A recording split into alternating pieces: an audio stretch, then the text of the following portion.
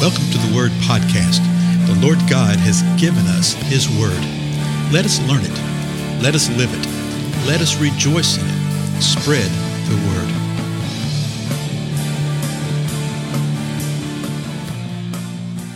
Blessings, everybody. This is Dale. Thank you so much for joining with me today on the Word Podcast. We continue going through Titus, and we're in the second chapter. And if you remember, Paul's giving some instruction and directions to Titus. And he's telling him at the very beginning to speak to things which are fit for sound doctrine. Okay? Teach what is in accord with sound doctrine. It's what he says in the first verse of the second chapter. And then he shows us sort of roles and responsibilities that older men, and these are the things that are fitting for sound doctrine. Okay? These are truths. Older men, remember, are to be temperate, dignified, sensible, sound in the faith, sound in love, and sound in perseverance. Okay? That's what the older men are supposed to do. Verse 3 told us that the older women likewise. And that likewise, sort of refers back to what we just saw listed with the older men. So it doesn't mean that they got to have those things plus these things, but it means in a like manner, in the same way, the older women are to be reverent in their behavior. They're not to be malicious gossips or any kind of gossip, nor enslaved to much wine. And that malicious gossip is an idea of false accusers. The reverence speaks of the fact that they are to have behavior that is becoming unto holiness, okay? Not enslaved to much wine. They are to teach what is good. And then the women are actually given a purpose for this so that they may encourage the young women to love their husbands. So here's what the young women are to do, and they're to be taught this by the older women, to encourage the young women to love their husbands, to love their children, to be sensible, pure, workers at home, kind, being subject to their own husbands so that the word of God will not be dishonored. Now, we talked a little bit about that, subject and submissive to their own husbands, but let me just remind you of what's being said here. Of course, the world wants to grab a hold of that and just go crazy with it, right? And they very much have a caveman mentality with it, that they believe that believers have this type of thing where the man says jump and the woman says how high. But I tell you what, there's a lot in the body of Christ that through the years have acted in exactly that same way, particularly among church leadership, okay? They think, okay, this is what's happened. I'm the husband of this. You have to do what I tell you to do. That is not at all what the scripture is saying right here. It tells the woman to place herself under her husband, yes, to submit herself. But it does not mean that she has to endure harm, okay? It does not mean that she has to endure certain kinds of things. I actually know of some situations where someone that's in church leadership, a pastor of a church, has been very, very aggressive toward his wife. Physical harm, things like that. And you cannot do things like that and say, well, you're to be submissive to me in every way. No. That is foolishness. What we see here is what we see in this passage and over in Ephesians passage. It's just simply God's structure.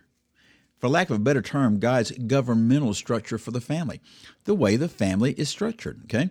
And so the husband leads the family, but we see that the wife is the one in Ephesians really shows us this in this passage too, that she's the one that will work in the home and lead in the home. Now, of course, the world will go crazy with that, and boy, believers will. You wouldn't believe how many times I've had people who are true believers just get belligerent over this. Say, well, I mean I can't have a job outside the home? No, it doesn't mean that at all. It means that your primary purpose, though, is the raising of the family. I think Proverbs 31 gives us a great example of a woman who was doing that, who was raising a family and raised a family, and yet she had outside interests. She had businesses. She did things. Now, it doesn't mean that you're going to be able to do all these things at the same time and in the same period of life. Too often, particularly those that are in their 20s and 30s, have the I want to have it all type of mentality. No, there is a brief season that you have when you raise children, okay? And if truth be said, you've only got about 10 or 15 years with them. And so if you were to give those 10 or 15 years into just pouring yourself into your family, and then there's plenty of time. There's plenty of decades later where you can pursue other things. But I tell you what, I'll give you an example. I think I've shared this before, but I don't remember. I remember a long time ago. I don't remember who they were, but there was a couple that came to me, and they were talking to me, and I didn't know them real well at this time. They just wanted to talk to somebody. I happened to be at the church plant, I think, that day, that kind of thing, And They're just a wonderful couple. And we lived in a metro area, actually in a bedroom community of two large metro areas. And one worked in one area. So one worked down in Miami. And let's say the husband worked in Miami and the wife worked in Fort Lauderdale. And we sort of lived in between the two. And they were just really sort of stressed out because of where their lives were and what they wanted to do, and they didn't know what to do.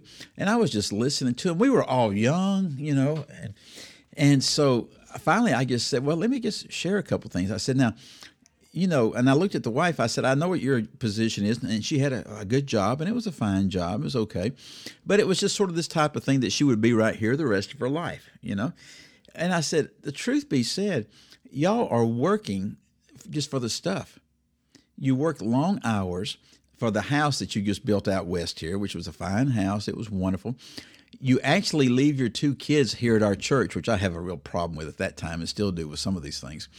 You pay us to watch your kids 12 hours a day while the husband goes down in this one direction and you go in the other. You have to have really nice clothes for this kind of position. She said, yeah. And I said, you have to have a pretty nice car to get there and do all this. She said, yeah, that's sort of part of it. I said, that's what I thought.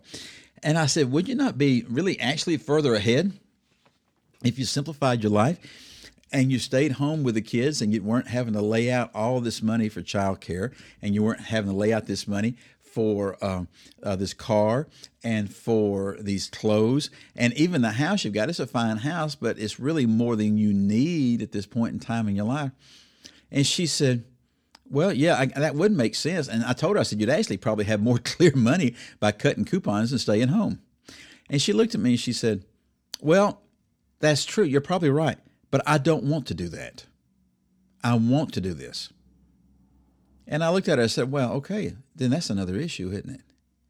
See, the issue wasn't, well, we don't have time for this and time for this. And if they were working all these hours to come home and grab the kids that somebody else was raising and, feed them and give them a bath and put them in bed and then get up and do it all over again.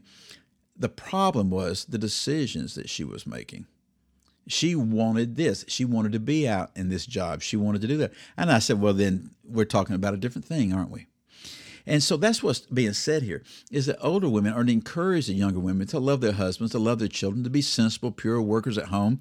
They're to be kind, to be subject.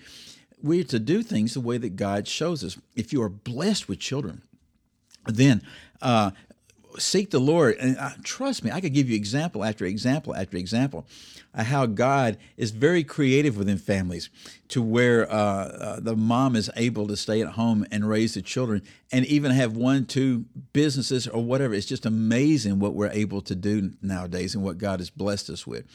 But we really need to get the primary thing, which is this. Lord, what is your structure for all this? And I think that's the reason that the younger women need to be encouraged by older women. Okay, they need to be encouraged and to realize, wait a minute, you just got a brief period of time right here with these little ones. Okay, yeah, even though they're still in your house till they reach whatever age, 18, 20, 25, who cares, whatever. That time where you really have the impact is those first 10, 12 years. After that, it sort of changes. And if you have children that age, you know exactly what I mean.